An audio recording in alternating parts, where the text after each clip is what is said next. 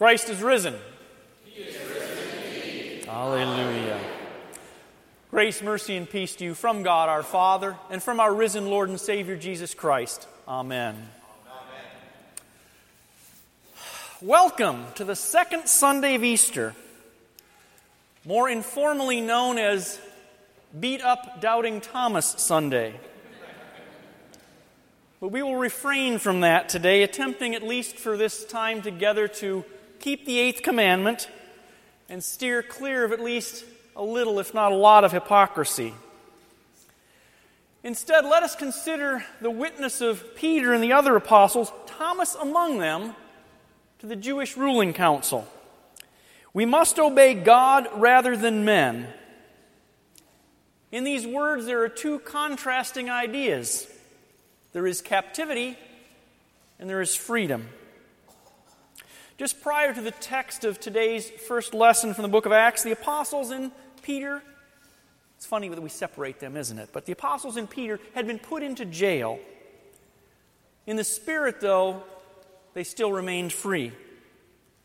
On the other hand, we see the chief priests and the scribes and Pharisees and Sadducees who seem to be free in the physical sense, but are in fact very much held captive. They're held captive by their own ignorance and their blindness to the power of God that took place through Jesus' resurrection. The freedom that the apostles had, on the other hand, is seen when they stand before the Sanhedrin and can confess boldly, we must obey God rather than men. So we're going to talk a little about freedom and captivity today. The Lord sets us free. For spiritual freedom, Jesus taught us to hold fast to the Word of God. In the Gospel of John, he's recorded as having said, "If you hold to my teaching, you are really my disciples. Then you will know the truth, and the truth will set you free." Today, we gather together to hold fast to God's teachings and His truth that has set us free. We are encouraged to be just as bold as those apostles and to be just as confident in our faith, to be able to say, we must obey God rather than men. But just how did the apostles end up in that prison? At the beginning of Acts, we have Jesus' ascension, then the events of Pentecost. The church grows by the thousands and the teaching of Jesus spread. Believers worship together daily.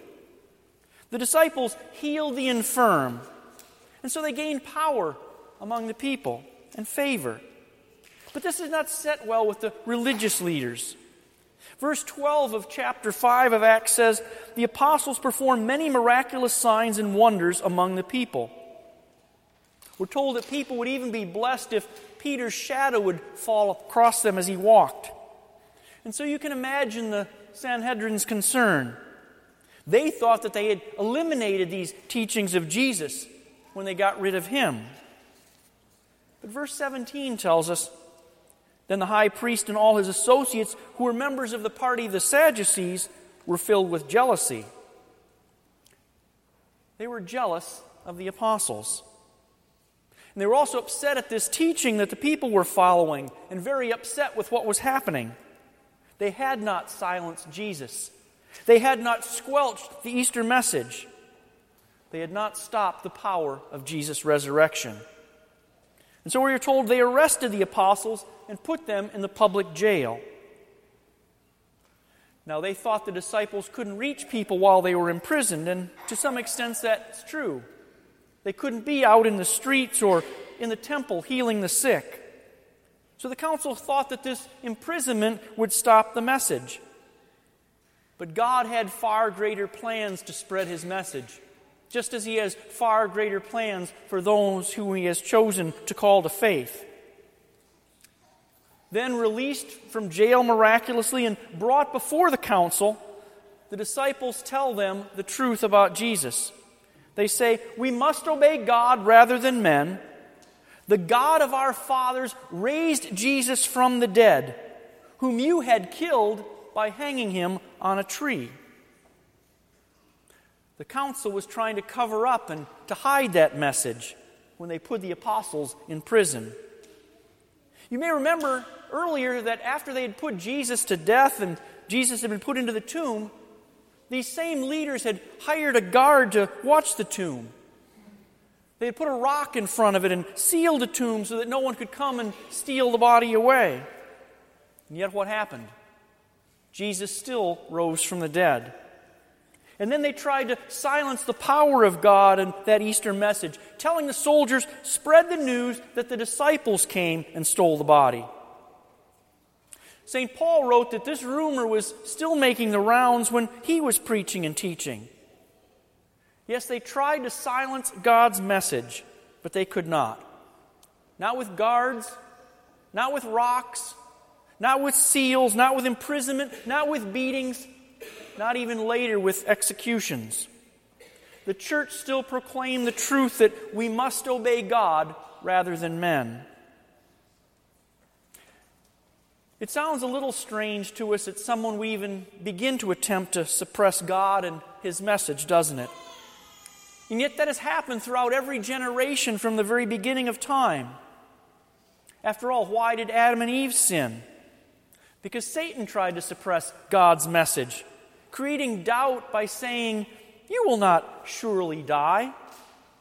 And mankind, in his own wisdom and his own self-righteousness, also attempts to suppress God's message.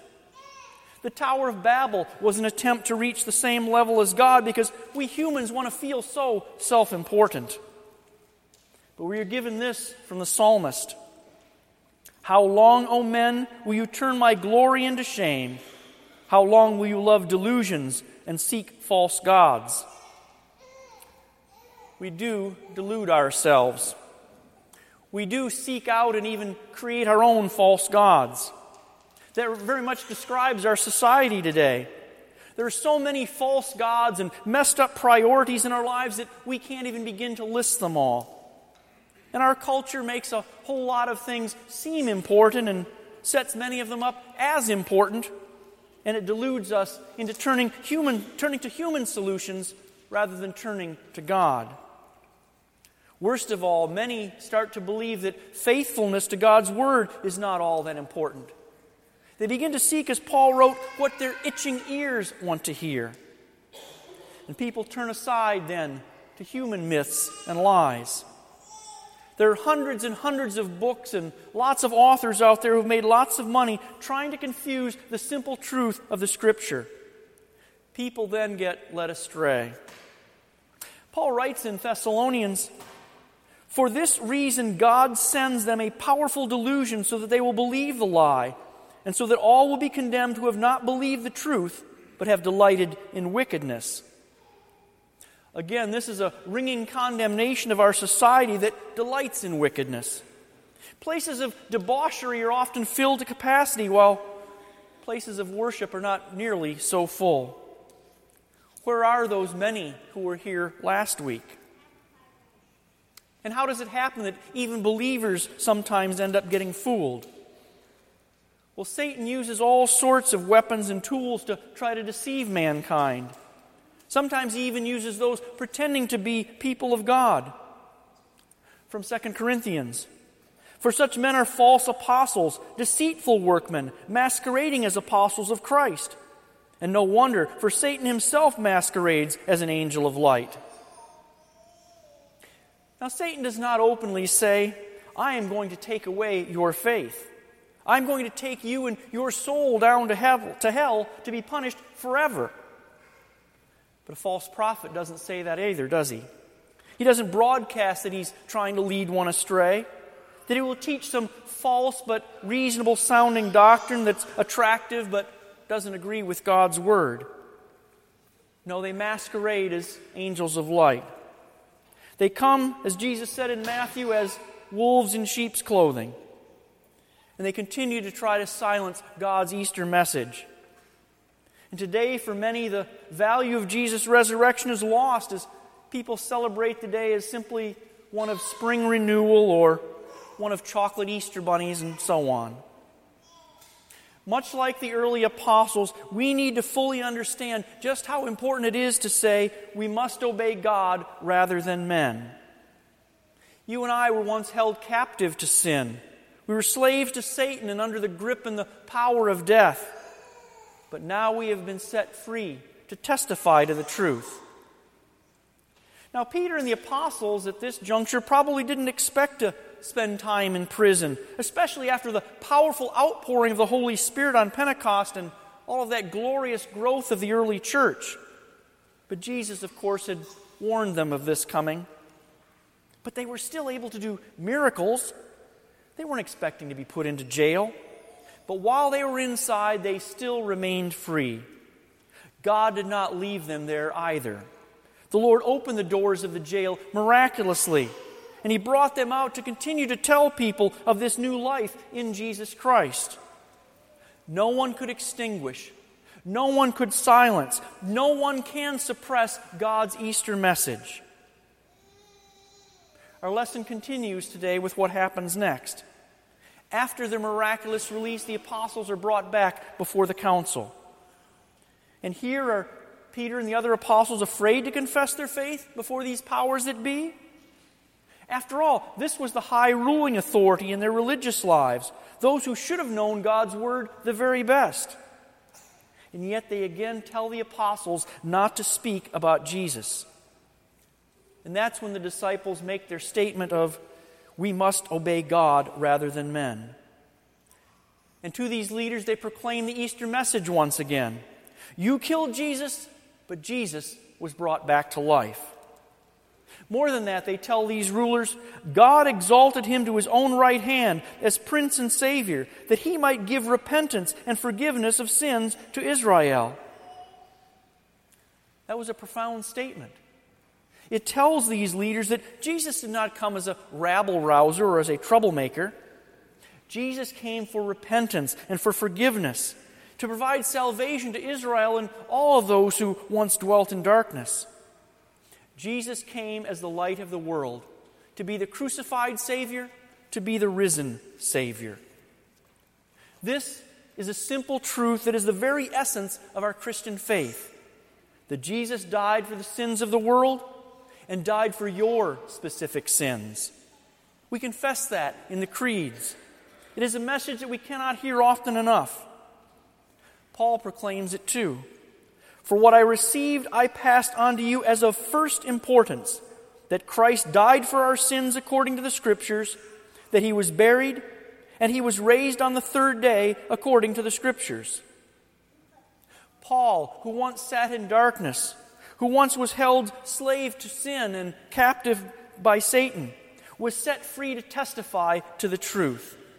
And he spent the rest of his life proclaiming that truth, that Christ lived, died, was buried, and rose again. This is the message that the prophets wrote about. This is the message that is fulfilled in all of the Gospels. This is the message that is proclaimed in all the epistles and the rest of the New Testament. It is a message, though, that remains under attack today. But we are constantly reminded by the Holy Spirit, through the faith that we have been given, that we must obey God rather than men. And so we stand up for our faith. Why?